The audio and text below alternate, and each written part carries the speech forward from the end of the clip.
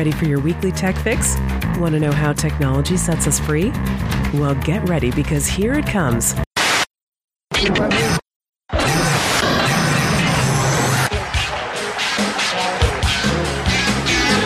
Tired of boring specials about history, science, and technology? Then get on your best headphones because you might want to lay down for this. A Sovereign Tech special with the world's foremost anarchist technophile, Brian Sovereign. He has a huge, well, you know. And now, here's Brian. That's right, the Golden Stallion here, ready for another great episode of Sovereign Tech. A nice special here for you. I promised him, I said I'm going to have guests, nothing but the finest, and we've got one of the finest here today, in my opinion. Dante, you're here with me. I am indeed. Awesome. Dante is a friend of the show, and I met Dante at PorcFest X, though where I met him, well, I met him earlier on, but one of the places we hung out, they really should have called it PorcFest XXX. You know what I mean? Oh yeah. And it was at the fabled, much, you know. I always hear that it's there, that like there's this sex dome somewhere at PorcFest, and yet you can never find it. But this year, it was actually there. Oh yeah, it was there. Yeah. It was definitely there. Now, what did you think of it, Dante? I thought it was amazing. I thought it was really nice. It had a really good vibe to it. Yeah, it was like comfortable, not creepy at all, right? Yeah, not creepy at all. Everyone was very, chatty, people talking. It had some base rules, which were nice. It was a good break, after a whole day of, either debating or arguing or, just conversing. Yeah, right on. I mean, there was all the talks all day or whatever else is going on, some kind of event, and then you could just, go to the sex dome and chill. I mean, and that was running all day, wasn't it? Yeah. I think during the day there were sometimes shows. I never got a chance to make it to any of them. But, yeah, I didn't catch any of the shows either. Yeah, there were a couple fun shows, I guess, but most of it was at night, I guess. Hell yeah. So now, Dante, you would describe yourself. I mean, you're an anarchist. You're perhaps of a libertine flavor. Oh yeah, indeed. Both, absolutely, both are very true. Yeah, right on. I love it. See, and this is why, how could I not have a fellow libertine on the show? I think that's fantastic. Anarchist, libertine, atheist. Yeah, the whole thing. Atheist, the whole spiel. Yeah. Perfect. You can't beat it, folks. You're getting two top nerds for the price of one, or for the price of one audio, I should say. Which is great. So awesome. And it was great. It was great to meet you at PorcFest. And I really, we've talked here and there, online, and I couldn't wait, really to get you on the show at some point, because I know you hold a ton of the same interests as far as science and technology, all of which I know we're going to talk about. And even gaming, that was the thing I think we talked about the most at PorcFest, So if people are wondering, hey, is there going to be someone like me? And I don't mean like Brian Sovereign. I mean, is there going to be someone that holds my same interests, in the future, in atheism and anarchism and gaming and all that good stuff? Believe me, they're there. They're at PorcFest. They're in New Hampshire. They're all over the world. We just got to kind of connect with each other. That's all. So anyway, so now, Dante, you brought some great stories with you. I understand. And we both love science. Why don't we get right into the science? What do you got? Well, in the science, we have from thetelegraph.co.uk, we have 3 parent babies incompatible with human dignity, they say. But a group of 34 European politicians are trying to ban a new study that basically believes it's fully possible to have a 3-parent child. See, all right, now, at first blush, like I think what a lot of people are thinking about when they hear, wait a minute, this is going to have a 3-parent, child. Like, what's going on here? Like, is this is some DP going on? And yeah, and and like somehow is the sperm getting through the anal? What's happening here? But that's not the story, right? Is this like in vitro? What's happening? I think what it's actually coming off of is excuse the pun, is the studies that I've heard about where they can now take skin cell from you or skin cell from me, and they could actually create an ovum or a Okay. female egg with it, or they could take skin cells from a girl and create sperm with it. So basically, they could do that, and then they could essentially they do like some kind of mix up with the DNA where Okay. now the baby has 3 sets of chromosomes. Okay. Now, does the article? I mean, I can kind of imagine what the advantages are to that. Does the article talk about what exactly the advantages might be?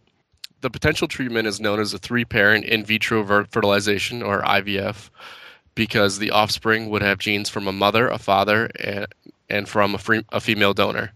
After a national public consultation shown by Britons broadly favored the idea, the government's chief physician said on Friday it should be allowed to go ahead under strict regulation, whatever that means.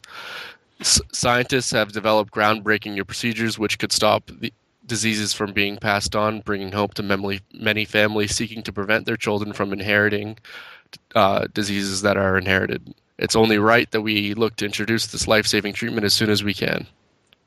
So basically what it's saying is most people know the more diverse 2 parents are, the Right. less likely you are to have harmful or recessive genes recurrent in offspring. So Right. the introduction of another parent basically makes the odds of recessive genes showing up crazy, ridiculously low. So having these 3, having 3 parents, generally it sounds like they're saying it's going to be 2 female, Yeah. and 1 male.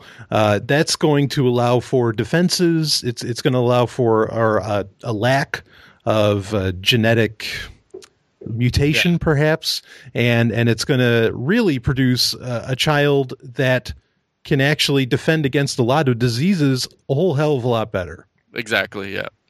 And people are fighting against this, clearly. I mean, I can totally picture, for starters, the more superstitious people saying, wow, this is completely unnatural. God would not allow for this. You can practically hear the religious clamor from here, and we're in the States. That's right. You can. Yeah, I mean, and this is coming out of the United Kingdom, right? Yes. Yeah. So, I hear the story, and I think, well, that's fantastic. That we're figuring out a way. Now, obviously, I mean, I'm guessing they're grafting something from the one partner. I mean, obviously, this isn't going to be. I mean, it's fine if 2 women and a guy want to have sex together, but that's not. They're talking about in vitro fertilization, which is an age-old scientific concept, really. Yeah.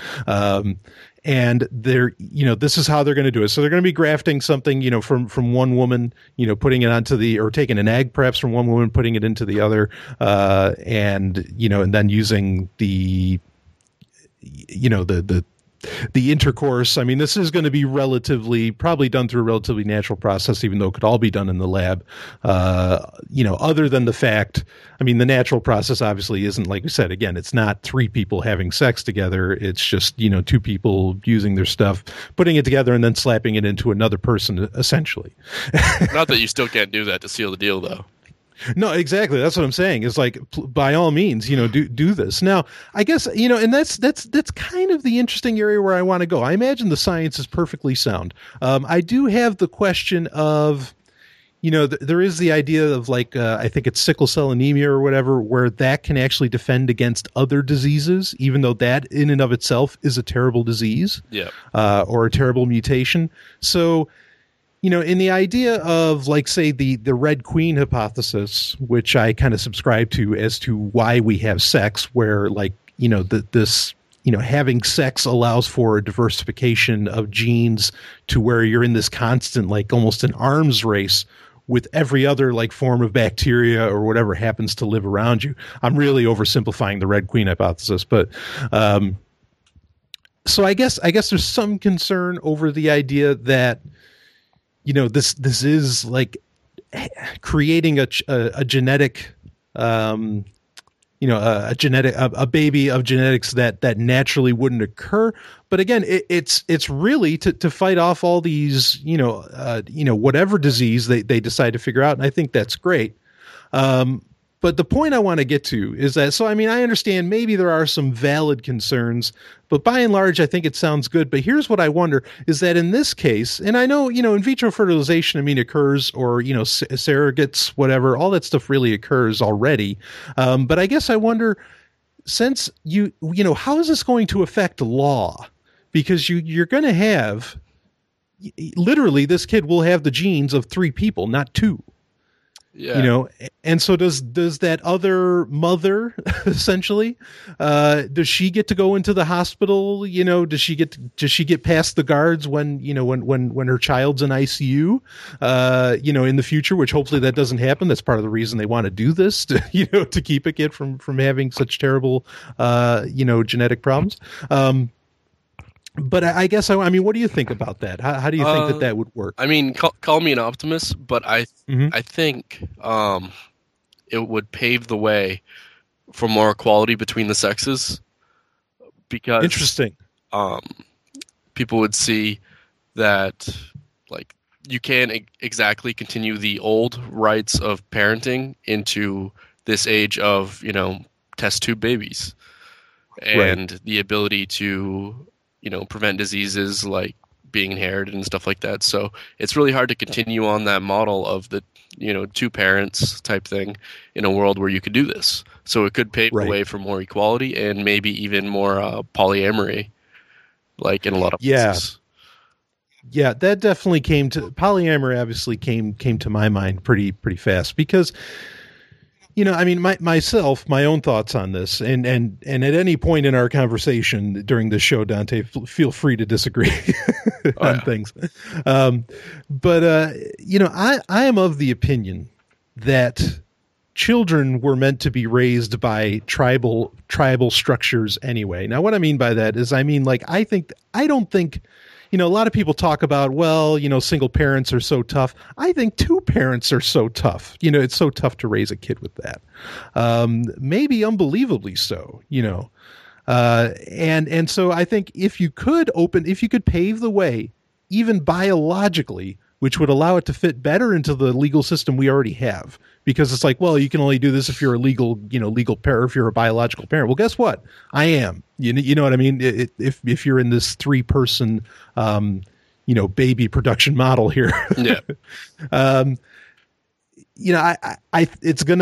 agree. In fact, great point about it paving the way for gender equality, even more so. I didn't even think of that, and I totally agree. I think it does help pave the way for that. But yeah, it opens up this idea that, no, you know what? Maybe 3 parents is better. Maybe 4 parents is better. Maybe 5 parents is better. And that's what I mean by tribalism. I don't mean like shamanism where there's, some guy, rolling bones in the middle of a fireplace or something. But I mean the idea that, like, it's raised by a multitude of adults. That allows for really where everyone can actually spend genuine time with a child, that a child needs and deserves, if we want to use that word.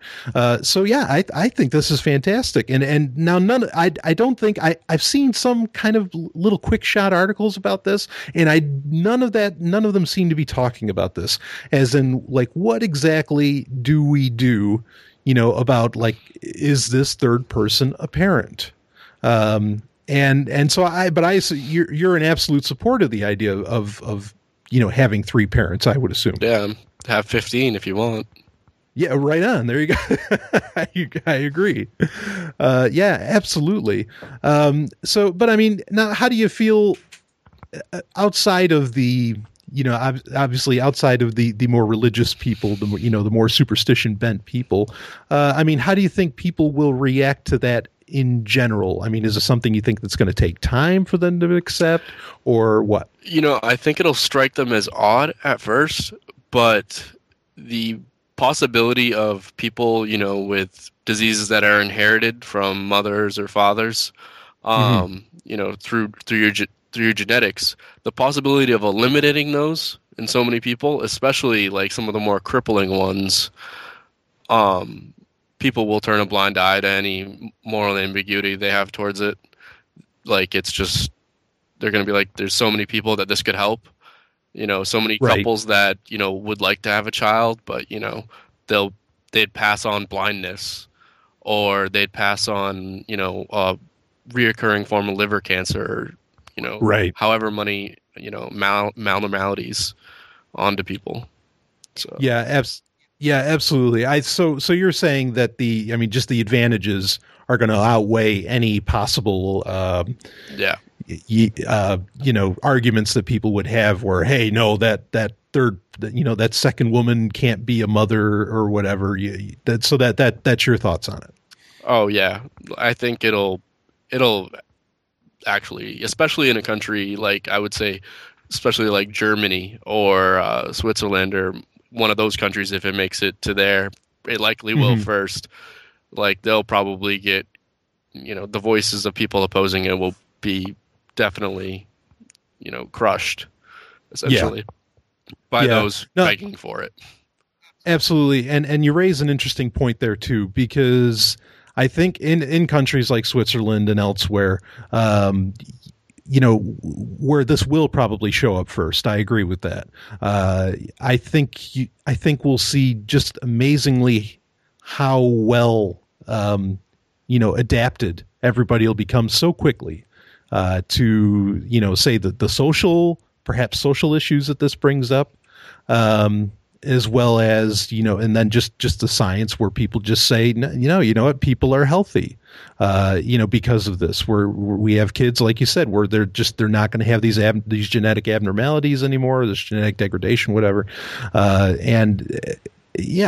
think it's fantastic. What a wonderful thing to figure out how to do, and this isn't, I guess, do you feel that this ties in? Because a lot of people get concerned when you start talking about this. They want to say, it's like, oh, this is eugenics, and we're going to create a bunch of super babies or whatever. I mean, what are your thoughts on that?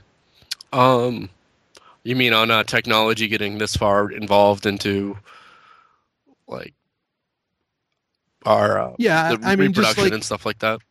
Right. Because we're really, in a very real sense here, we're playing some serious God. Yeah. For lack of a better phrase, and I think there's people who would say it's like, well, you're messing with nature so much, and that you're going to create, I could, the point is and I think I could see some people saying, hey, this is like Nazism. But how would you respond to someone saying that? I would say Nazism wasn't voluntary, and this is 100% voluntary. Yeah, bingo. Right on. I had an answer to, but that one blows mine away. Absolutely. And my thought on it, is that this isn't, we're not wiping out, we're not committing genocide by doing this. We're actually creating a better life. We're not taking life away. As to where most eugenics in the past has always been about eliminating, it's been about euthanizing people or even killing people, as to where this is about saving lives, not about taking them. And it's technology like this that would lead to a world where you wouldn't be having a debate about abortion, because not only would you probably have more control over your reproductive systems, but if you didn't want to carry a child to term, you could literally have a test tube baby that could be adopted. And right. Absolutely. It would make the whole argument null and void. Yeah. No, I agree actually, I see exactly what you're saying. I wonder, here's, and yet now, according to the science, with this 3-parent thing, they're still having, the woman, bring it to term, right? Okay. Yeah. See, because that's the area where I might, and before someone emails the show saying this, this is the area where I would wonder, is that, you could totally have it done in a test tube, but I guess I do wonder, if a baby was made, and you can share your thoughts on this, Dante, if a baby was made in a test tube, literally, you wouldn't like, unless we could somehow totally simulate, like say the heartbeat of a mother.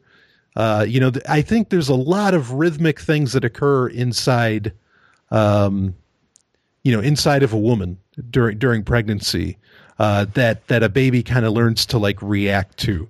And so I guess I would wonder, they'd have to show me, you get what I'm saying? Where like, there's just the experience of being inside. Yeah. The amniotic fluid, the sound, the warmth, there's a certain symbiosis. Yeah, the hormones. Right. And so I'm open to the idea of literal test tube babies, but they'd have to show me that, we're really simulating everything that goes on during pregnancy, because, I got to wonder, not that there's any science behind it, but I got to wonder that there's got to be these things that evolutionarily we've just gotten accustomed to. I mean, what do you think about the idea of like real test tube babies? I think it's totally and 100% possible. I mean, even with current tech, it's got to be extremely possible, because I mean, we have that university in Texas right now, I forget the name of it, that basically built a human heart with scaffolding from a pig heart. Wow. They took like a pig's heart and they put stem cells that they had made, I believe, from like skin cells.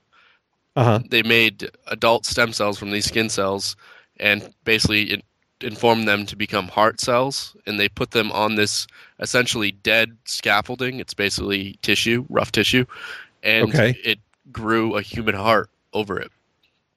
That's incredible. And they put electricity to it, and it started to beat.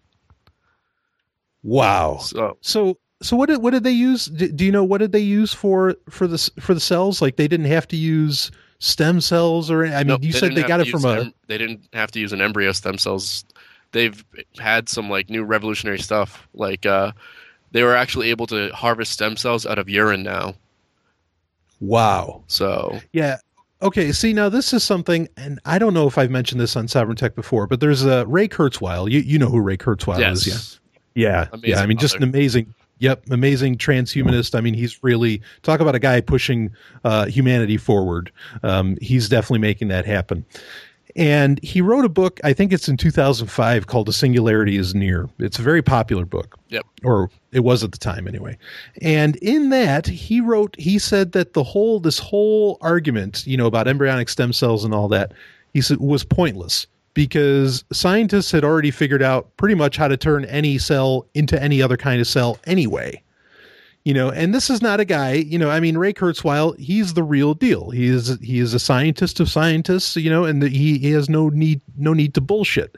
And so I always wondered, I'm like, well, then when is this happening? Where is this happening? Clearly, as you stated, at University in Texas, it happened. Yep. Actually, I just sent you the article if you'd like to just open it up and like that. There's an actual picture of the heart. Yeah, I got to see this. And I will link, all of this will be in the show notes, folks. Don't worry. So, because I mean, this is really revolutionary stuff. And it was amazingly simple how they did it as well. They actually just basically took the scaffolding of the pig heart and ran water and dish soap through it to get it basically down to the tissue. Yeah, and I'm looking at it right now, and that is incredible. I am in awe. Yeah, definitely take a look at the pictures in the show notes, listeners, because I mean, this is that just blows my mind. And this is something, switching gears a little bit. Yeah. Did you have any more you wanted to get on with the three parent thing? Nope. You can go right on. Okay. Go right ahead. All right. Switching gears a little bit. Now, I mean, something that's been talked about a lot is that they're starting to 3D print cells. They're using various biomatter, and essentially they're saying that they can also 3D print. I mean, this process is fantastic, for growing a working heart here, and I can't see any reason not to use that. We don't have to 3D print everything, but they are talking about, it's going around. There's been a story for a while where they are literally 3D printing cells, and essentially they're saying we're going to be able to 3D print parts, human, organic parts. We already have. And we're doing so. You got a couple examples, off the top of your head? I know there was I believe it was a boy in the UK, I think it was, who had a 3D printed bladder replaced. A bladder. 3D printed bladder. They've 3D printed kidneys, ears, portions of livers, I think. Just Wow. absolutely crazy stuff. That's incredible. Okay, now I know you also had a story about a 3D printer. Nice segue. Now, yeah, thank you. That's why I don't make any money doing the show now. No, there was no sarcasm in that. No, I know. No. And so yeah, I know you had an article about a 3D printer. Now, tell me about this 3D printer, because 3D printing, let's face facts, is one of the technologies.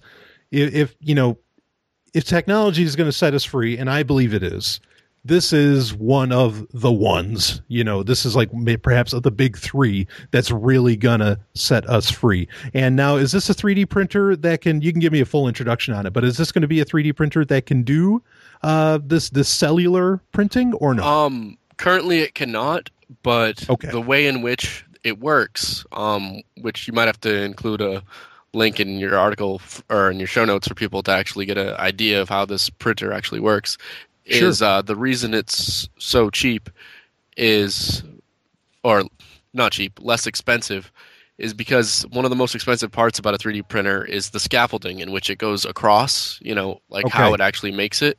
And the revolutionary way in which this basically does it is it's basically freeform.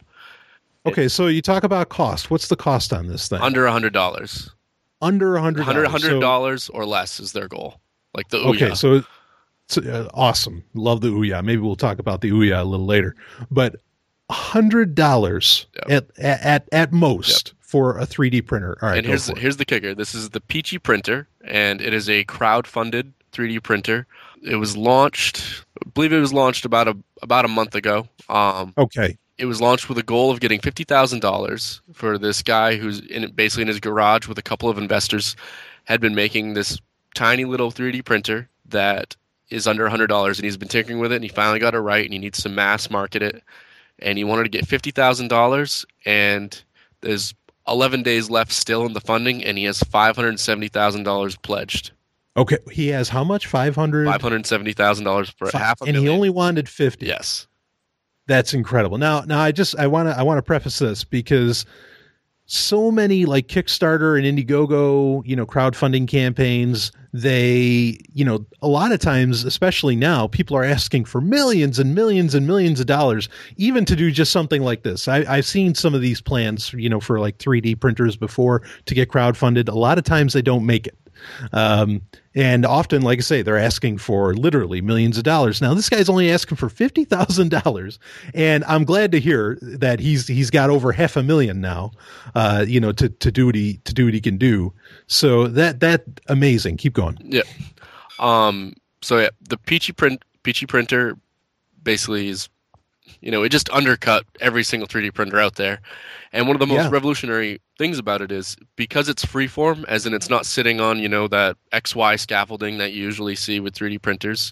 XYZ where it goes up and down and back and forth. And, it needs all those motors and stuff, which are largely one of the most expensive parts of a 3D printer.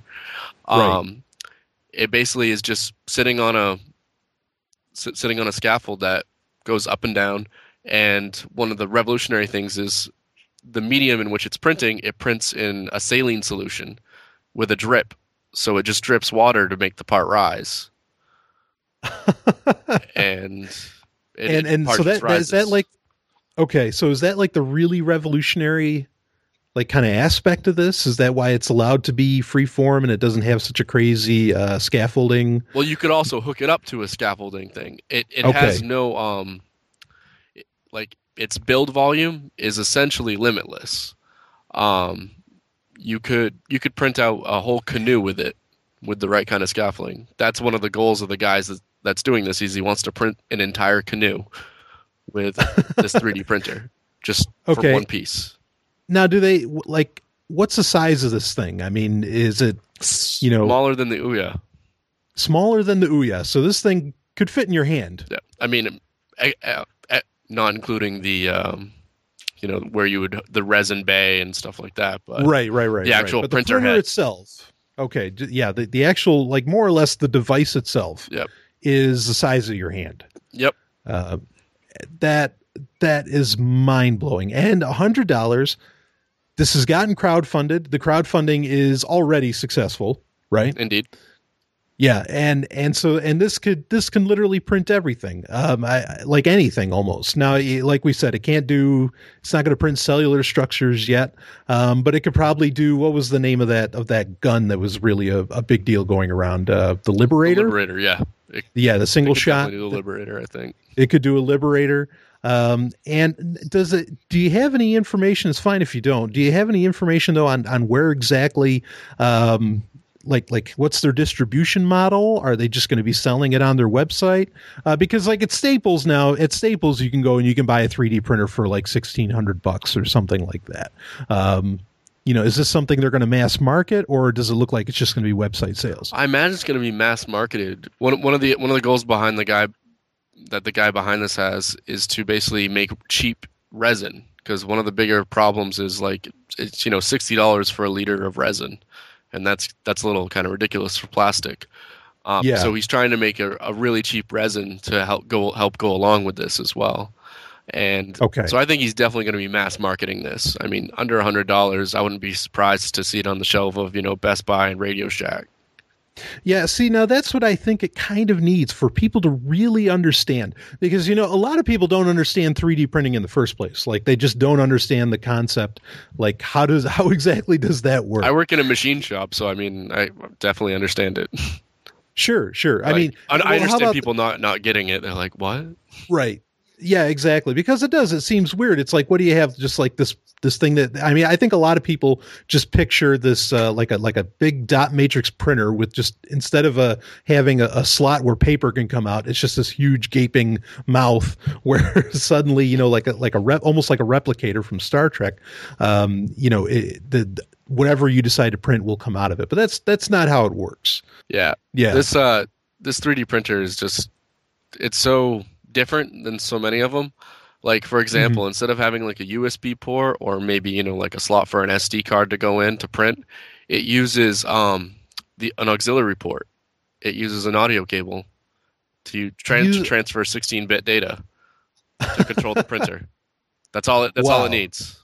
Is you download the program on your computer or even your phone or whatever, and so you could literally have this on your phone.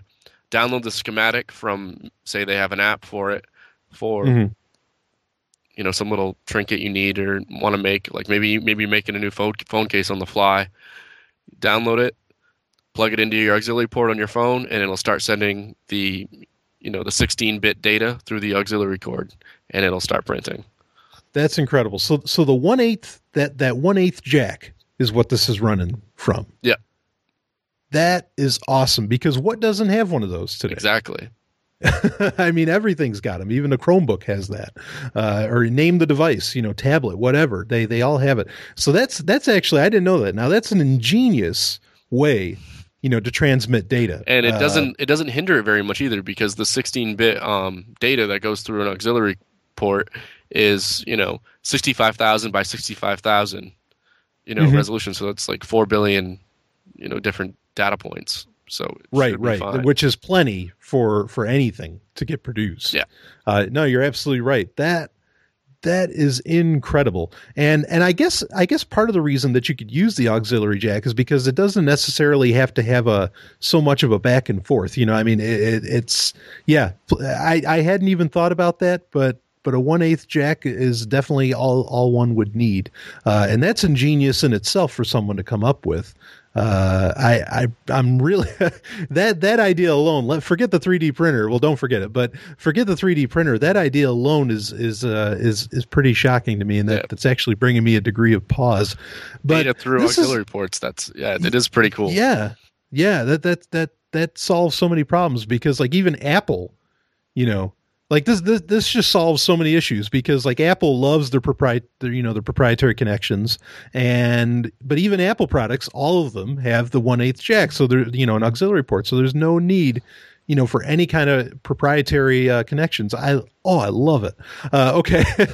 So now, and this is good too, because at that price point, at being $100 or even less, this is something where, I think one of the ways for 3D printing to get mass adopted, as crazy as it seems to a lot of guys, especially like you and I, Dante, where it's like, what do you mean you don't shop online? What do you mean you don't go online, go to Amazon to buy this or that? You don't have Prime? How do you live? Yeah, exactly. Right. But so many people don't, and they still do go to Best Buy, amazingly. They still do go to Radio Shack, amazingly. They still do, and I understand Walmart. Walmart makes a little more sense. But anyway, if these things could be in those stores, talk about revolutionary. And there's no reason that they shouldn't be, because at $100, why can't that, go on the shelf? I see just a tremendous marketing opportunity here. And wow, what an idea. So, I mean, this thing could probably print a house if it wanted. Actually, the guy mentions it definitely could print a house if you wanted it to, although it would probably take years because of its size. Okay. But I mean, sure, there's no reason I can't see if this is massively successful. He's already in talks about doing a Peachy Printer Pro. So maybe there will be larger versions that'll be able to do more robust things. Could. I mean, for all we know, in 2 years, there might be some of these up in space constructing a citadel. I love it. Nice. Yeah. Oh, man. So anyway, listeners, check this out in the show notes, because this is really, really something. Like I say, 3D printing, it's definitely one of those technologies. While myself personally, I'm not, I'm not so big on like guns and whatever, but if you are wanting guns, this is probably the way to do it without any of that regulation stuff, or whatever you're wanting. I mean, this takes all the power away from industry. From big industry that so many people are concerned about, and it puts it right, literally in your hand, and it's called the Peachy, right? Yeah, as in like a Peachy, peach? like the Peachy Printer. Peachy Printer. Also, I'd like to add, its price point would be good for people that they've always looked at these 3D printers and they're just like, I want to try it, but also there's a novelty to this. The guy already has an app in development. I believe he has a demo he shows of it, where he takes his phone and with the camera, scans it over like an origami swan, and it creates a 3D reconstruction on the phone, and then you can send it to the Peachy Printer. So, wow. Yeah. I love it. Yeah, because phones, the cameras on smartphones can certainly scan depth. Yeah. They're and in conjunction with the accelerometer, and it's just right. You're going to get. I mean, you could get it all.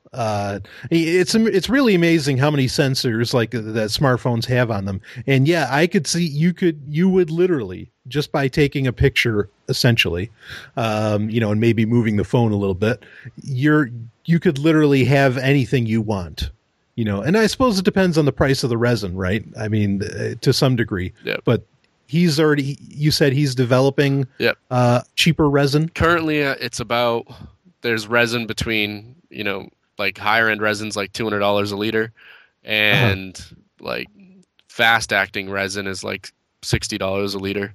I assume there's just, because every day you go to Kickstarter or Indiegogo, and there's more people figuring out more ways to make resin and how to recycle the resin, and it's just going to get cheaper and cheaper. That's incredible. So yeah, really, folks, this is how technology is going to set you free. The ones that are really crazy are the ones with the microwave printer ones that they're thinking about putting up in space. Have you seen those ones? I haven't. Tell me a little bit about that. What's basically, because you know how a microwave works, it radiates and makes a small area vibrate intensely with microwave radiation. Right. So what this does is they can actually take like powdered titanium or copper, and basically they set it in place. The printer sets it in place, the print head, and then it blasts it with microwave radiation, and it moltens and it fuses. So it is essentially printing metal. So, okay. So let's say this was up in space. Like, all right. So a microwave, that's what a microwave does, is it excites it excites matter at the molecular level. Yeah. And, makes it vibrate or do whatever. And so essentially they're going to use microwave, and they would essentially use it as a binding agent for metal. Wow. On a 3D printer. Okay. So would they just like would they have like a huge, say this was in space, would they have to have like a huge basin essentially of metal, like you say, or and then they would just like shoot the microwaves into it, or is that kind of the idea? I'm trying to picture. Current ones, like you'll see videos on YouTube. It is like it's a basin of powder, and they would use an agent to basically bind them together, and then they like cook them, they heat them up. Yep. So like they solidify as one. So basically it's like they're hot gluing pieces of metal together, and then they're making the metal slightly molten so it hardens together. So what this does is basically you can picture like picture something in space that's dropping like a fine particle of copper, and then it's putting another one next to it and blasting it with microwave for a second so that particle fuses to the other one. Okay. And now continuously do that. All right. So, and is the microwave, like, is it varying its intensity and frequency to where it's actually making the shape? Like as it's bonding them, it's designing like how it's going to look, or does that take a scaffolding? It's more, it doesn't need a scaffolding. It's basically, instead of laying strips of plastic down that harden fast, which how the plastic ones work, it's basically just very fast laying down like almost dust-sized particles of metal and hitting them with microwave beams. Right, and it's it's bonding it as it goes along. But it's only like just barely molten because they can finely tune the frequencies. So it's just barely molten. So it's just enough so that they fuse to each other, and not so like it just melts into a goop. That is amazing. Like I'm literally like I'm just picturing that, and admittedly I'm picturing starships getting built. Yeah, build a box, and then you just throw like a little tablet of oxygen in there, and it suddenly has atmosphere. Oh, I love it. It'd be great. Well, I mean, because that's realistically how spaceships would look in a low tech world like we are currently. Is they'd just be floating blocks with atmosphere generation inside of them or something. Sure. No, that makes total sense, and I'm really in. Wow, I just this might not make for great radio on my part, but I'm just like sitting here, just like imagining this. I did not know about this. I am so glad you were on to talk about it, because I find that incredibly exciting. As far as like taking us towards a more science fiction like future that I'm sure both you and I want, Dante. Oh yeah. The real mindfuck though, Brian, the real mindfuck is that they're actually able to do this with what's on the moon. They can do it with they can basically make concrete because they can seal silicon in the same way they could do metal. Oh, so literally scoop up moon dust and start constructing things with a microwave 3D printer in space. And basically you're printing moon rock. Yeah. Okay. I see it. And that is, wow, that is so cool. So you could have literally like you just picture like this moon rock spaceship basically that you could print. I love it. And so we already, all the resources that we need, we're not going to have to like go drilling or anything. We could just be scooping this stuff right off the moon and then scoop it up, shoot the microwaves, scoop it up, build on top of it. And then you have underground living structures in the moon on top of stuff that's on top of it. Yeah. Mindfuck, no doubt about it. Yeah. It literally just makes things seem like, okay, well, why aren't we there right now? What's going on? Yeah, exactly. Well, the reason we're not there right now is because the government shut down. Yeah. So everything is halted and stopped, and of course, no, it hasn't at all. We just need Neil deGrasse Tyson to quit his job at the Smithsonian and start working for Richard Branson. Yeah, oh, I would love to see that. NDT, Neil deGrasse Tyson, that guy is amazing. Oh boy, yeah, I what I would give for that to happen. But that's interesting because like this. Okay, in fact, let's backstep a little bit. Yeah. Because this is a point I want to bring out. These both stories we've talked about they are tremendous leaps in science. There's and technology. There's no doubt about it. And yet this 3D printer, its campaign is going on right now. The guy is still developing things right now. The United States government is shut down. The 3 parent babies, that's all being done in the United Kingdom. That's a story that literally came out almost like I think it was 2 days after the government shutdown occurred. That they said that we're doing this and we're still working on it and whatever. Because just because the United States government shut down doesn't mean that science isn't happening in every other country on the planet. Yep. And because, I don't know if you've noticed this, Dante, but like on Facebook or on Twitter or whatever, there's all these people like Wired and even Gizmodo, though Gizmodo's a little bit better about it, where they're saying, look, all, this science has just come to a standstill and people are dying. And I mean, what do you make of that when you read that? Talking about the government shutdown? Yeah. I think it's almost a good thing that people are attributing that to the government, like the science shutting down, even though it definitely isn't. Right. Because it will open more researchers and laboratories' eyes into the fact that the public wants this, but maybe they should find their funding elsewhere from, crowdfunding. Like, can you imagine if like an esteemed researcher, is researching a cure on AIDS and made his presentation on Kickstarter? Everyone would be like Fry on Futurama, shut up and take my money. Yeah. So right.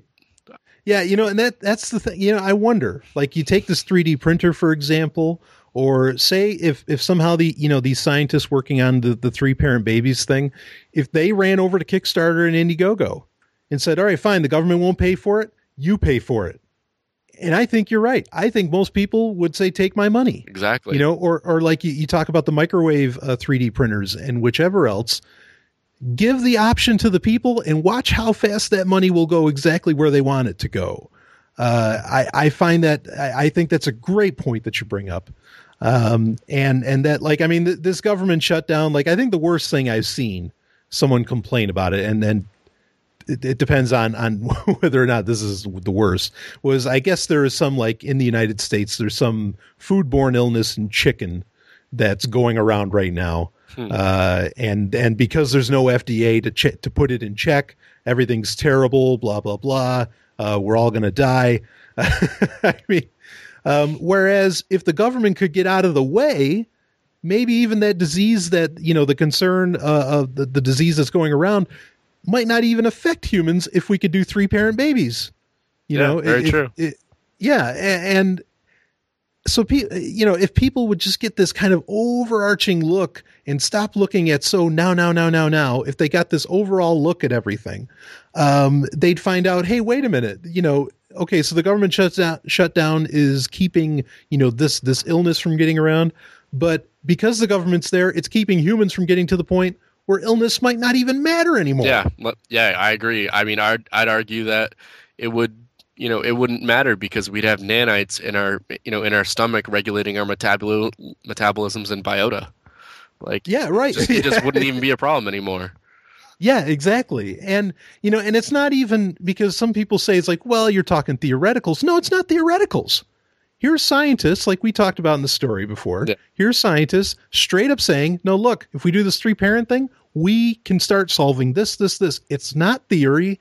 It's science. And yeah, who's the one stopping it? Lawmakers.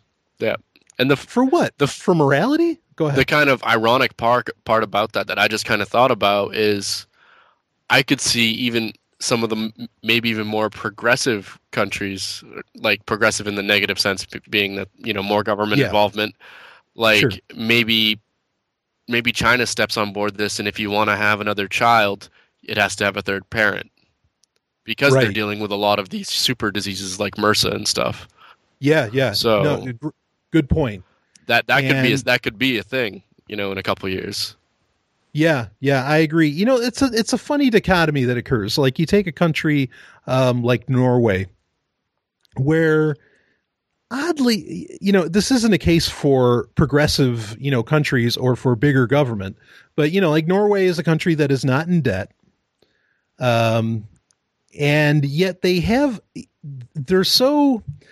It's funny. I don't know how to even really describe it because they have all these laws that say you can't regulate, you can't regulate, you can't regulate. So they actually have more laws, saying that you can't regulate, but laws in and of themselves, don't really help matters.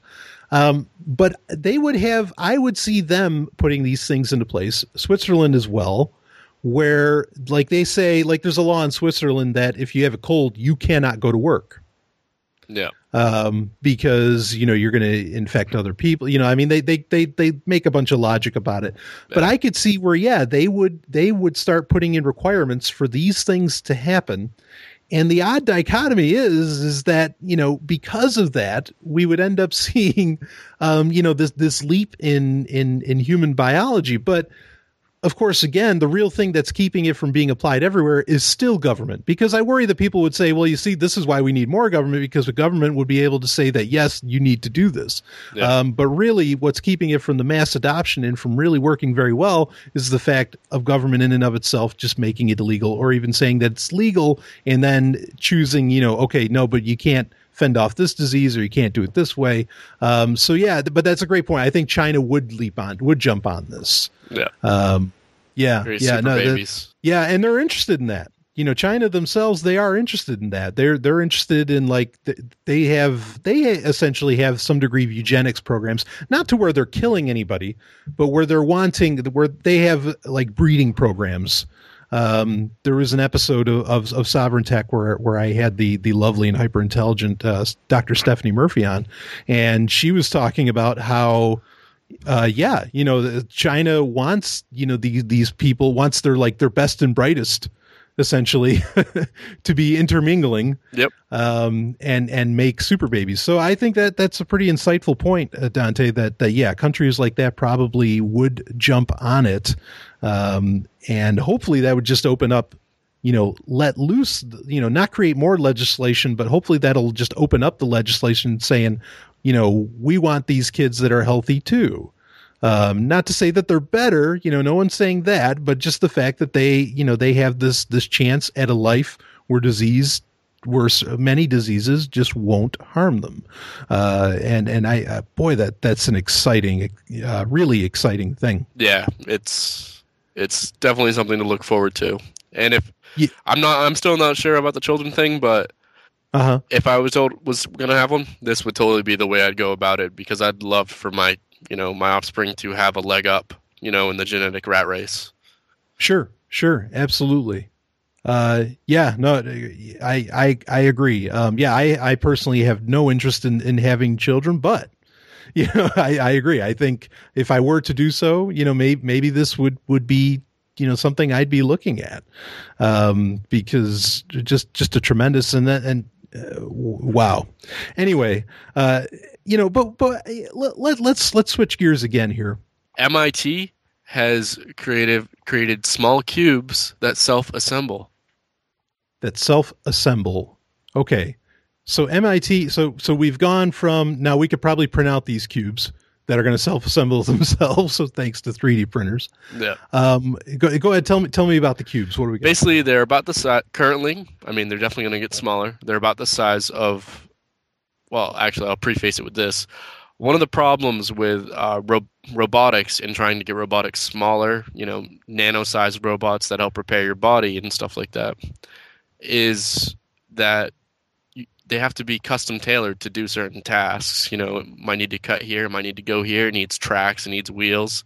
It needs several legs or something similar to that. So it's rather hard because you have to spend so much time making, customizations, and it's hard to make one that's a Swiss Army knife, like it's a transformer that it has, 16 different things that do all different stuff. So what MIT did is, starting with these robots, they took, which are about the size of like a baby's building blocks, and they're cubes with magnetic sides, all 6 sides of the cube's magnetic, and a flywheel is inside. Are you familiar with a flywheel? Yes. Yeah. There's a flywheel inside that basically spins at up to 2,000 revolution or 20,000 revolutions per minute, and it's basically just controlled by computer.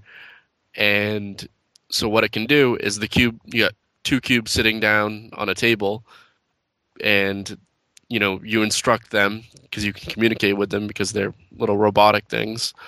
They're instructed to connect, so they can both use their flywheels and then stop the flywheel at the same time, and basically they can jump up and connect in midair with the magnetic sides of the cube. Wow. Okay. So what size are we talking about here? Like, how big are these things? These right now are about the size of like a baby's building blocks. So like little wooden blocks. Here's a okay. So we're having like Legos kind of connect to each other on their own. Yeah. Wow. And so what are they like? What exactly would be more like the planned application? Now, obviously, they're going to be able to make these things smaller. Yeah. That's the idea, basically, to perfect them and to make them smaller and smaller. So you can imagine them. Imagine them as like the size of like a grain of sand. You could literally just be like, I need this, and they can take the shape of that thing. Now, I remember, let's see, what was the movie? It was the new version of The Day the Earth Stood Still. Yeah. With Keanu Reeves. And which I mean, I don't know how you felt on it. I actually enjoyed it. It wasn't as good as the original, but I enjoyed it. Wasn't bad.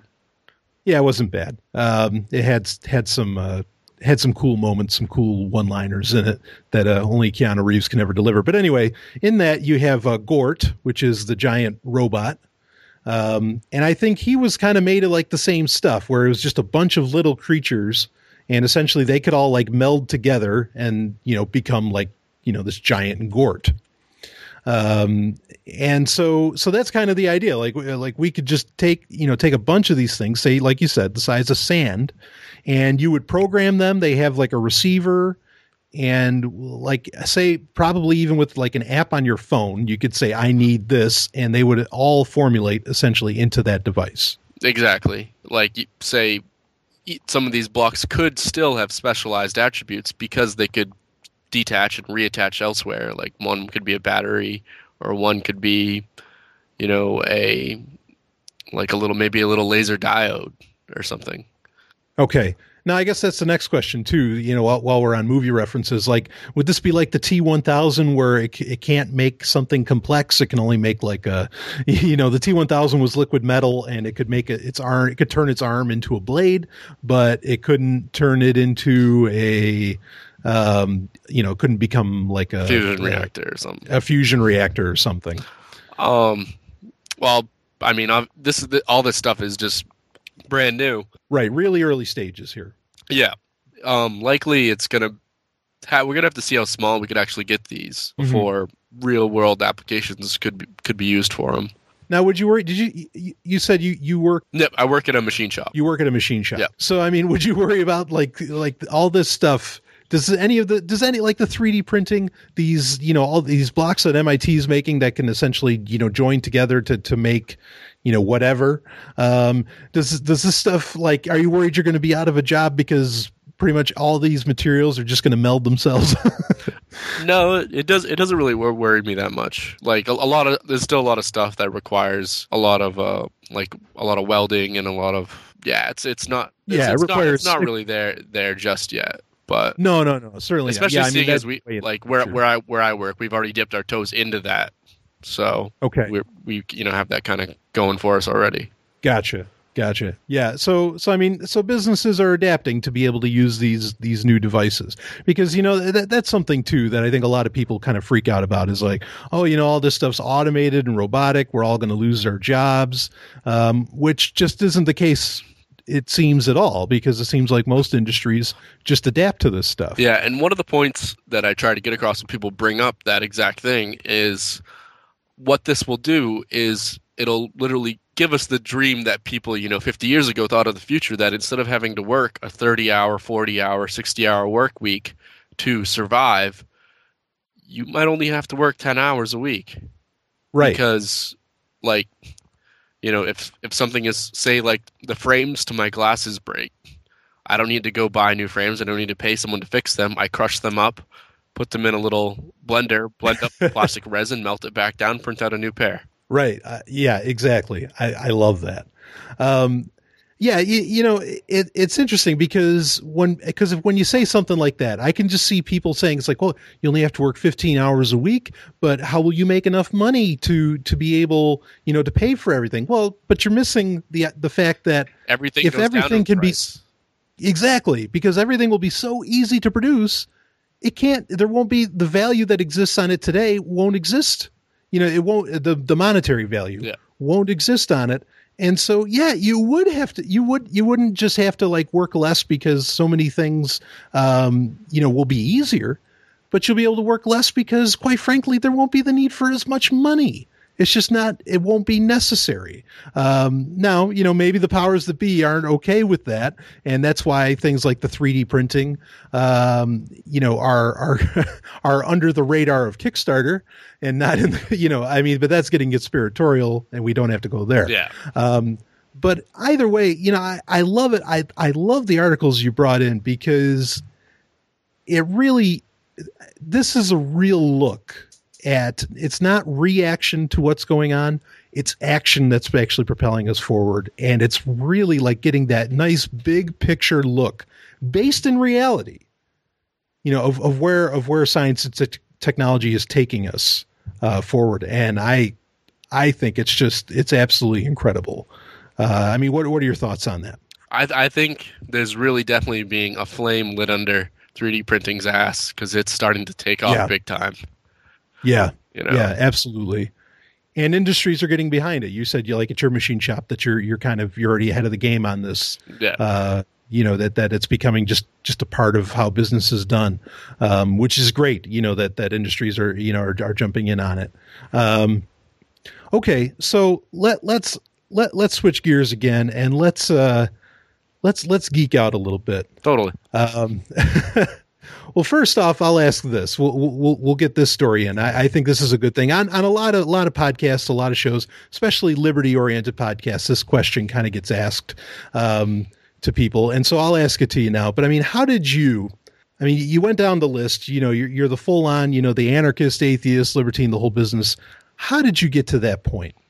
It was a roller coaster. In fact, I was in high school and I had just basically got, my first real job and got, at the time, I would call myself then a full-blown fascist.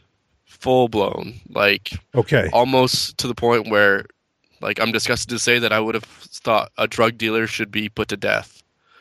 Kind of stuff. And I'm so glad I'm beyond that. But yeah, I was fully enlisted going into the Marines and got, just a job on the side working at my family machine shop and listening to music all day on my iPod and got tired of all the music that was playing, because everything on repeat after a while gets a little old because this is before Pandora and the iPod Touches, so it was only stuff I had downloaded. Right. So I started switching to podcast, went to comedy. Not enough comedy content out there at the time being produced. I was working a 40-hour week, and it wasn't really doing it. Went to science. There were 2 science shows a week. Still wasn't cutting it. Went to political. Couldn't listen to either the Republicans or the Democrats after a little while. They were just there were just logical fallacies that were popping out to me after a while of really thinking about that stuff. Right. Too much bullshit. Yeah. Right? And so I actually stumbled on Free Talk Live. And, same story as many people that have listened to them is, for the first 2 weeks, you're yelling at it. You're You're like, how can they say that? They're crazy. And then after about a month, I'm just like, all right, yeah, this is logically consistent, and yeah. Wow. And Yeah, I called up my recruiter, and moment was probably about a week before I was ready to ship out to boot camp, and I called up my recruiter and I told him, I can't consent to violence on another human being, and I'm sorry, Bravo. I'm not going to go. And he gave me the runaround saying, like, I signed the forms, I have to go, kind of stuff, and I'm just like, sorry, not doing it. And Bravo. Wow. And so what was would you mind giving like the year on this around? 2007. Around 2007. Okay. Yeah, that, I just, there's some new listeners to the show, and they may not know. I mean, I'm sure most do, but you may not know what Free Talk Live is. And there's a point I want to make with this, and I'll let you keep going after that, Dante. Yep. Is that, well, Free Talk Live, it's a nationally syndicated radio program. It's on like 120 radio stations. It's a huge podcast. I actually work for Free Talk Live. I'm a ad executive for it, and I'm also a co-host on there. And so many people have said, "Look, I heard Free Talk Live by whatever means it happened, however it got shared to you, however you found out about it."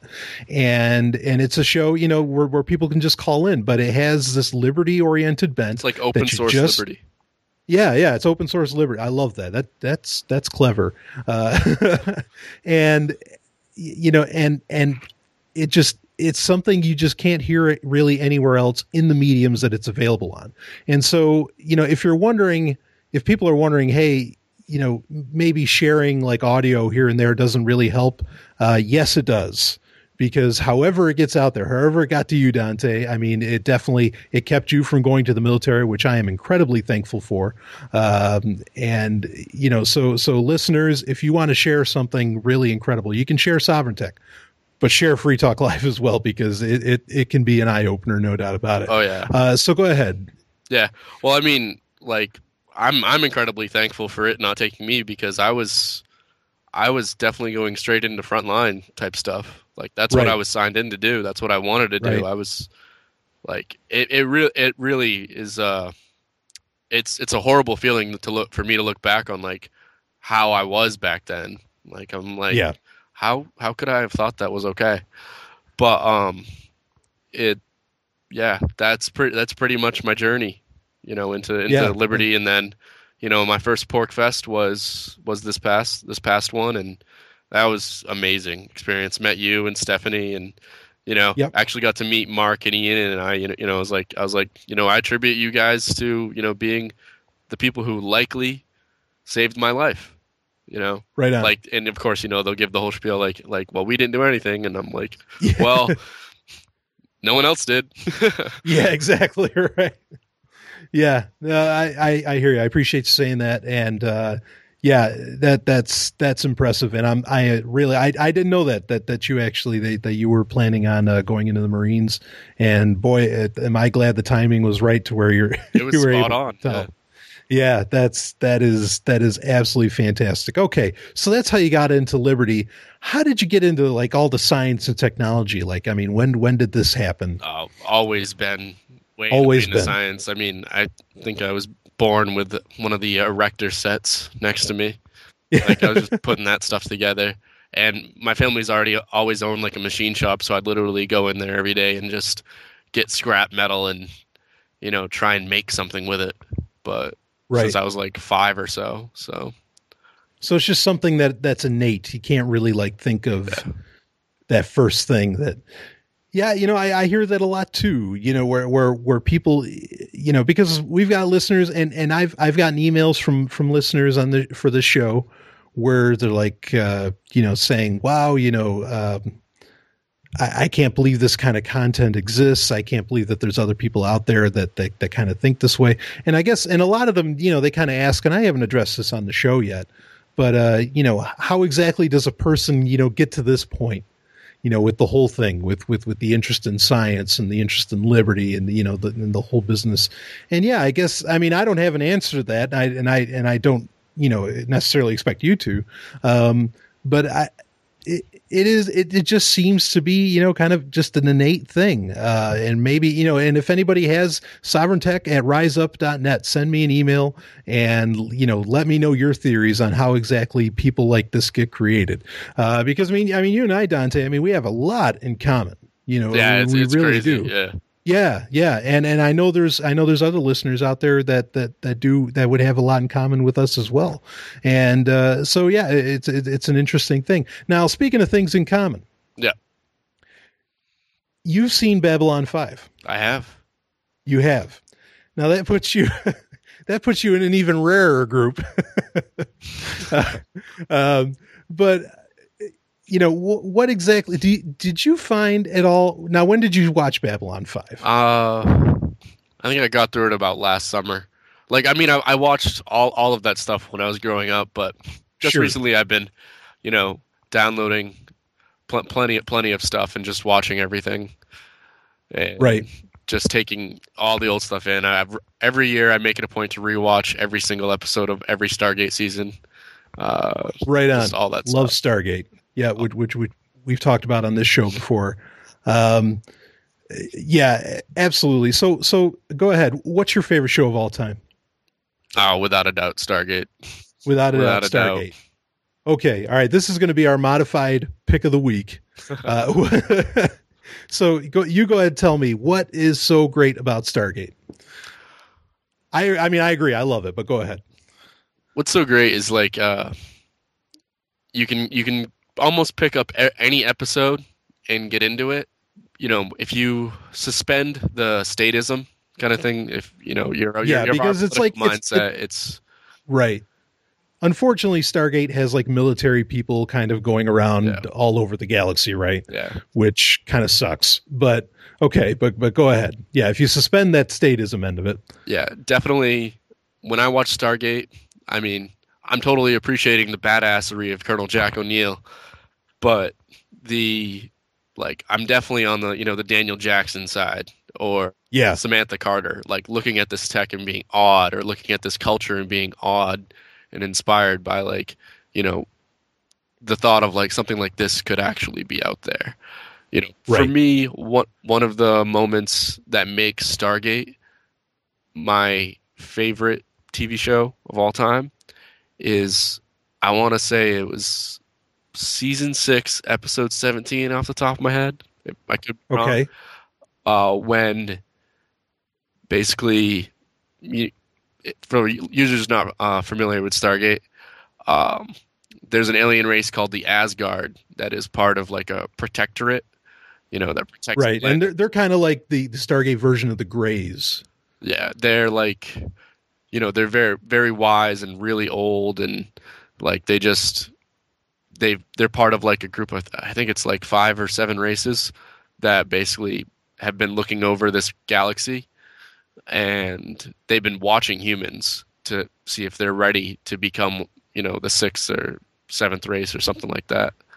And the Asgard basically put it to the humans and say, you have to tell your people about this, because the Stargate program is all this secret, right? Big military secret. Yeah, and you have to tell your people. And just that episode is the world's revelation of all of this data is just so humbling and awe-inspiring, But that's just the super nerd in me, just living vicariously through that. No, absolutely. And I can really appreciate that on a few levels. One, I was actually myself, I watched SG-1, which is the main Stargate show. I watched that from when it premiered on Showtime up. I was so excited. Admittedly, full disclosure, the character Daniel Jackson you talked about, his wife, they got a stunning actress to play her in the first episode. Oh, yeah. And I knew there was going to be a nude scene. And so as terrible as as terrible as what's going on during the nude scene in that episode, that was one of the reasons where I was because everybody was talking about it, that this is why it's going to be on Showtime, because this kind of stuff's going to happen. And it actually only happened once.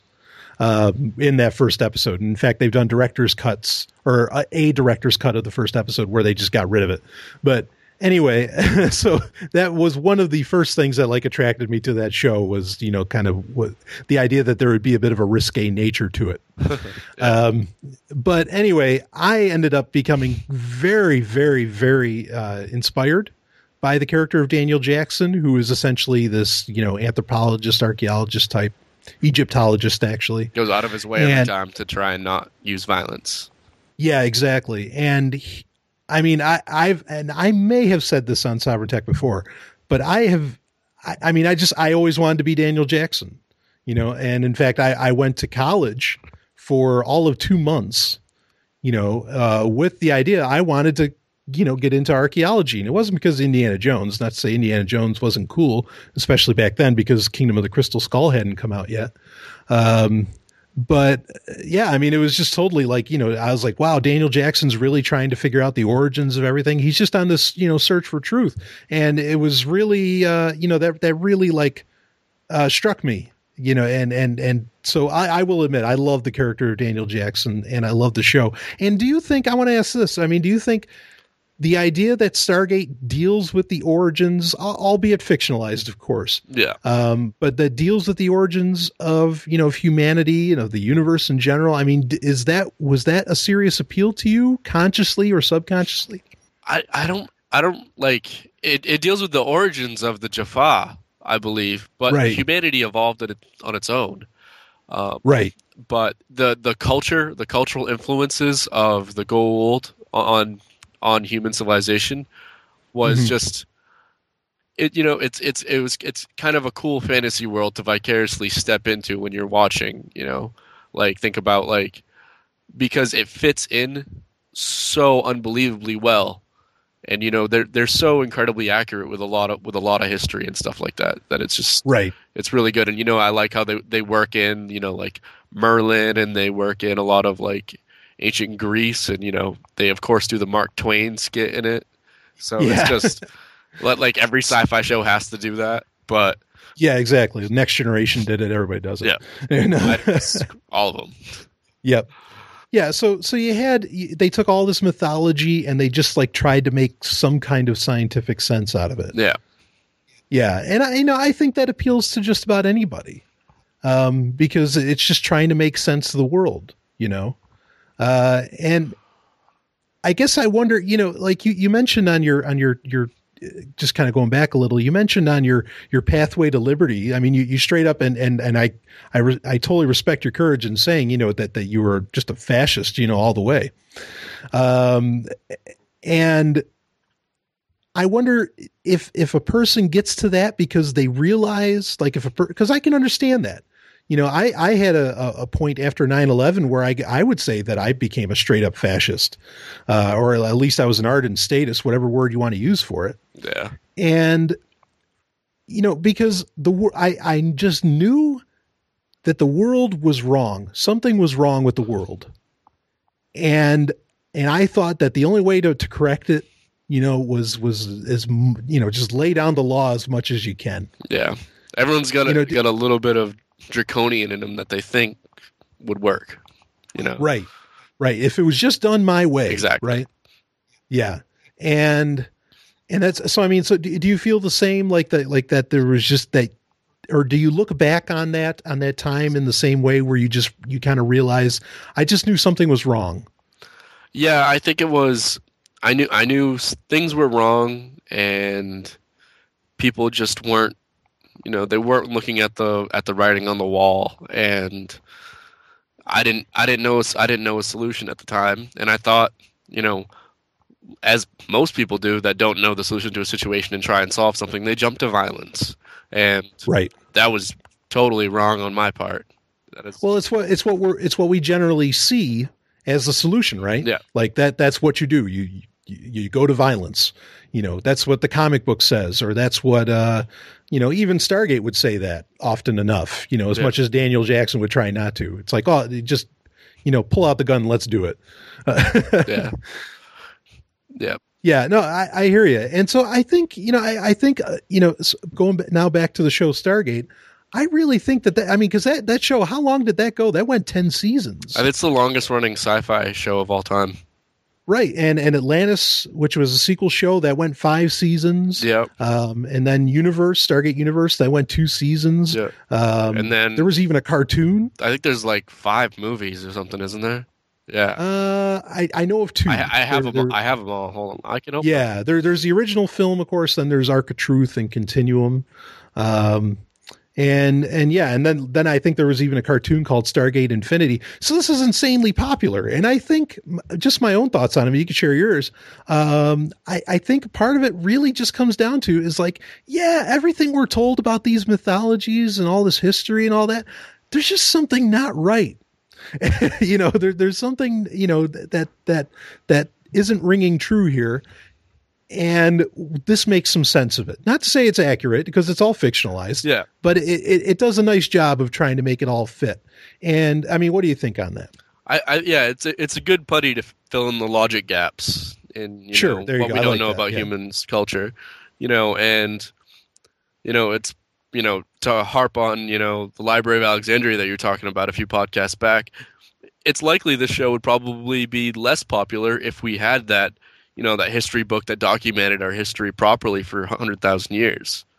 Right. Like if we knew this stuff, all this stuff had been laid out for us since we were children, then we wouldn't be wondering so much. But we're left here with bits and pieces of our history, and we're left wondering and wandering.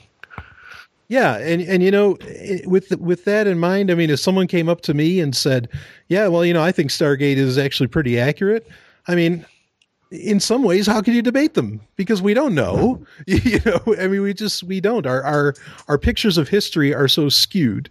And what we do, so many things that, like, I'll be the first to say this. Okay, speaking of Stargate, because one of the things Stargate says, right, is that Ra built the pyramids, essentially. Yeah. Okay.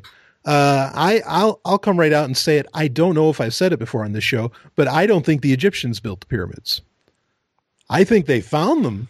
And now I don't think aliens did it either. I don't think Ra built them. Yeah. But I don't think the Egyptians built the pyramids at all. I think they don't match Egyptian construction, architecture. They don't match, Egyptian building style in that there's no writing inside of them. And in fact, Stargate, the movie, was one of the first things that kind of brought this little factoid to life, in that the huge pyramid, the great pyramid of Giza, essentially. The only writing that was ever found in it was graffiti by Khufu. And in Stargate, part of the premises is that graffiti in there was a fraud. Yeah. And I think that's true. I think that's a point where fact met fiction. And that's actually a lot of times in Stargate, that's for sure. That's a truth. And that's part of the reason I think that the show is so good. And I, if it weren't for Babylon 5, I'd probably agree with you that it might be the best show ever. So Babylon 5 is great, no doubt though. Yeah, Babylon 5 is great. And thank you for saying that, because not a lot of people have seen it, and it's an investment to watch that show, no doubt about it. Because it's not in a lot of ways, it's not as exciting as Stargate. Like you said, Stargate's, you can pick up from anywhere, and it's a very exciting show. Yeah. Stargate Mondays were a tenet of my childhood. Right on. Was that on the Sci-Fi Channel back then? Yeah, they had the new episodes on Fridays, and on Mondays they would do like 4 episodes. So they do that 4-hour block. Yeah, they do that. Okay. Like the latest 4, or they do like 4 random and then the last one, or 3 random and then the last one. Yeah. Now, all right. So, since we're fully geeking out here, see, the Sci-Fi Channel used to be cool like that, right? Oh yeah. Now, what do you think about the Sci-Fi Channel today? To be honest, I don't even have cable anymore. Right on. That's a dropped great everything, and I'm in love with my Boxy Box. Boxy Box. Thing is a beast. That's now tell me about the Boxy Box. Basically it runs off of a modified version of the Xbox Media Center, XBMC. Okay, XBMC. Yeah. It's by D-Link. It looks like a cube. Okay. And There's our software for the week, folks. If you haven't checked it out, XBMC. XBMC is great. Yeah, it's an amazing piece of media software. Okay, so it's on D-Link. It's a Cube device. Yeah, it's about like actually I actually was glad you brought this up because I wanted to talk about the Boxy Box because Go for it. Yeah. you watch or you listen to This Week in Tech and a lot of other tech podcasts, I do. and as do I, and they're always hailing things like the Roku and the Chromecast when the Boxy Box has been around for like 3 or 4 years, and it's it's way cheaper now than when it came out. It was like $180, but it'll do 1080p, it'll do audio, it plays any format the same way XBMC does, but it has like an app store built in, but all the apps are free in it, like it's devoted to that. And so it's big on like open source. yeah, it's like a closed source version of XBMC. Gotcha. Okay. Yeah, which I wish I could unlock the bootloader and like, throw an Android ROM or throw like XBMC on it, but it's so good by itself. The thing, I've had it for 2.5 years, only goes off when I only turn it off when the power goes out. Like, and it's amazing. still And just chugging away. now it can play anything. It could play like MKV files, WebM, MKV, whatever. Throw at it, it can play it. That's awesome. So GIFs, it solves JPEG, whatever. So awesome. So it solves the extension war. Yeah. And the proprietary war. So now I guess I wonder, does this, now can you connect to this? I'll make sure there's a link to find this in the show notes.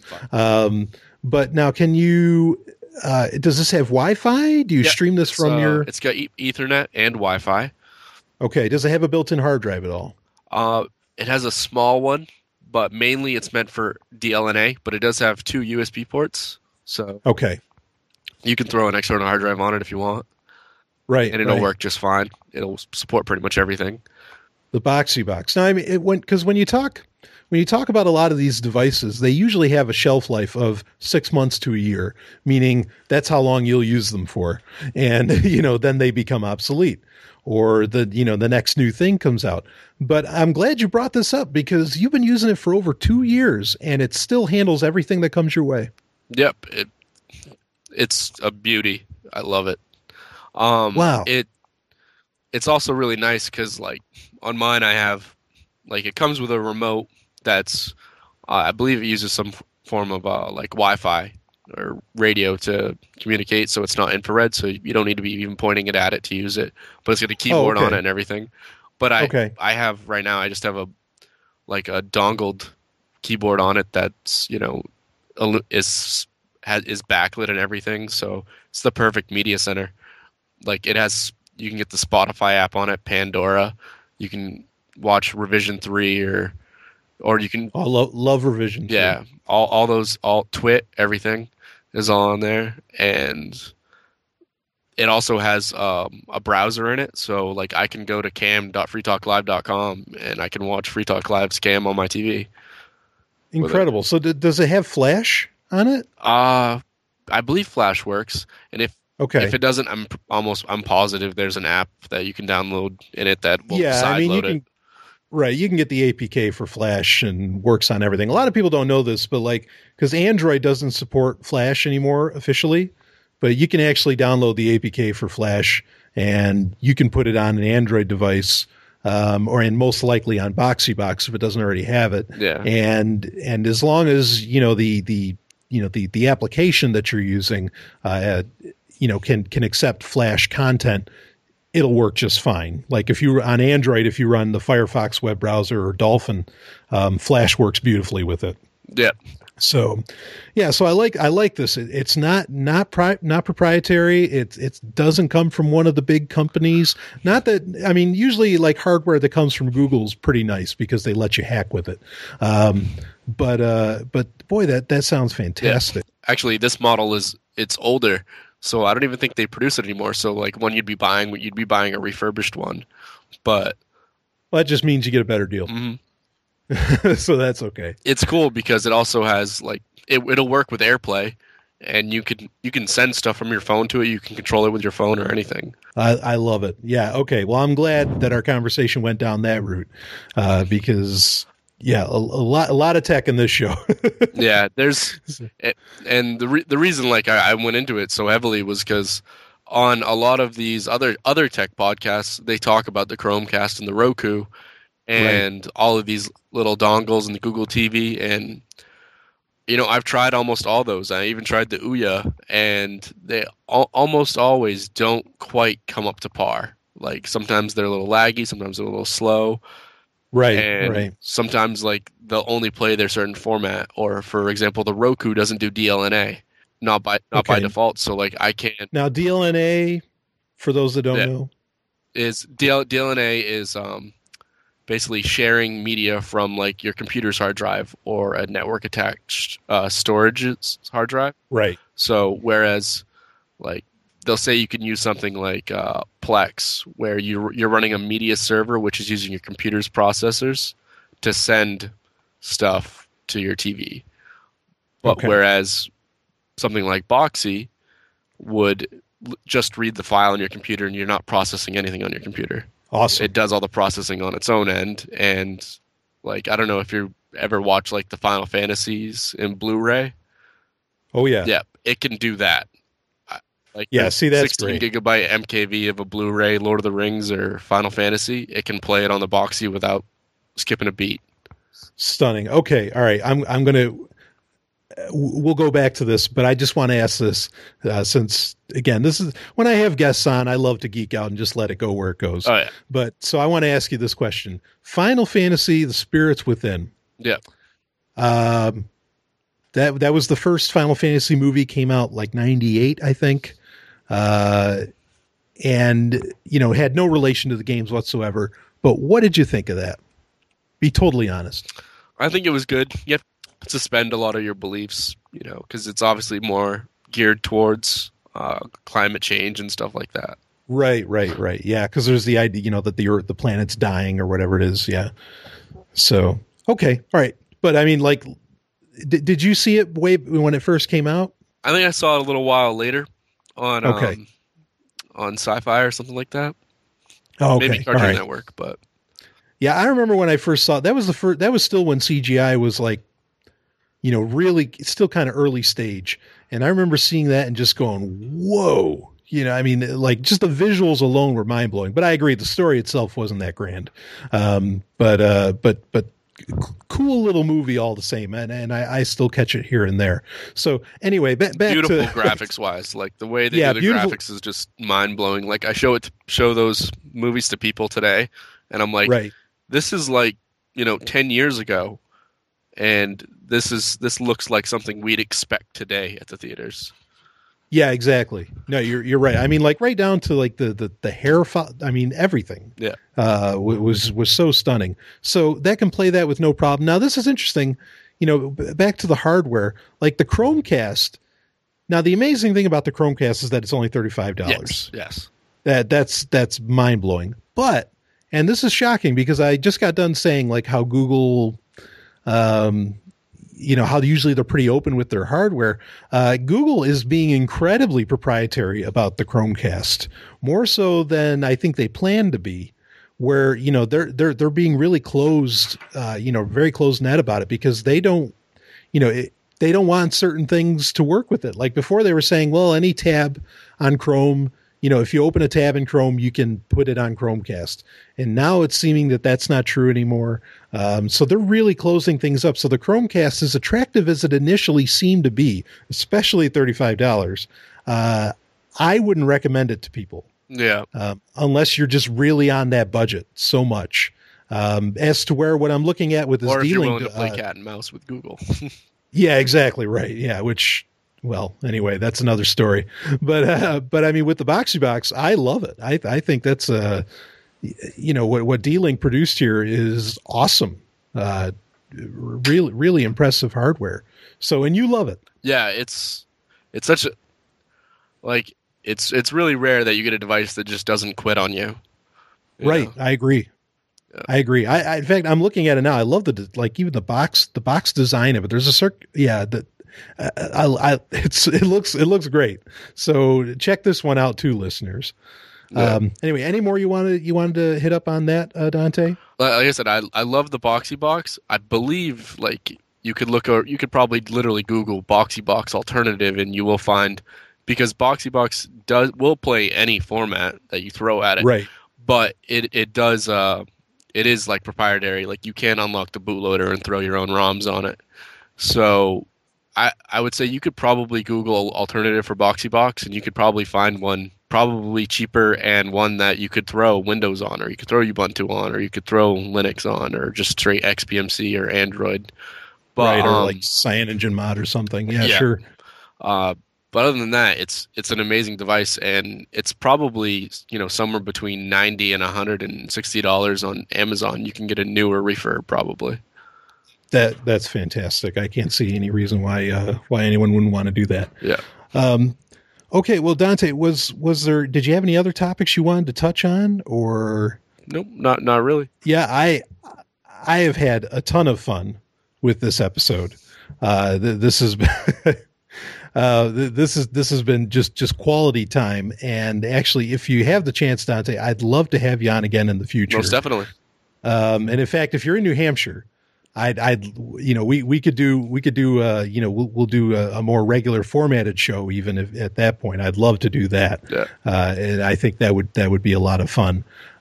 So anyway, Dante, really, again, great having you on. It's important. I want the listeners to know, hey, guess what? There's a lot of us out there, That there is. We're not the voice in the wilderness anymore. Not that I want to use a Christian analogy or anything, but anyway. So anyway, again, thank you, Dante, so much for being on. And again, we'll have you on again in the future. I hope it would just be fantastic. And everyone, you have been listening to Sovereign Tech. Carpe Lucem. I'll see you next time.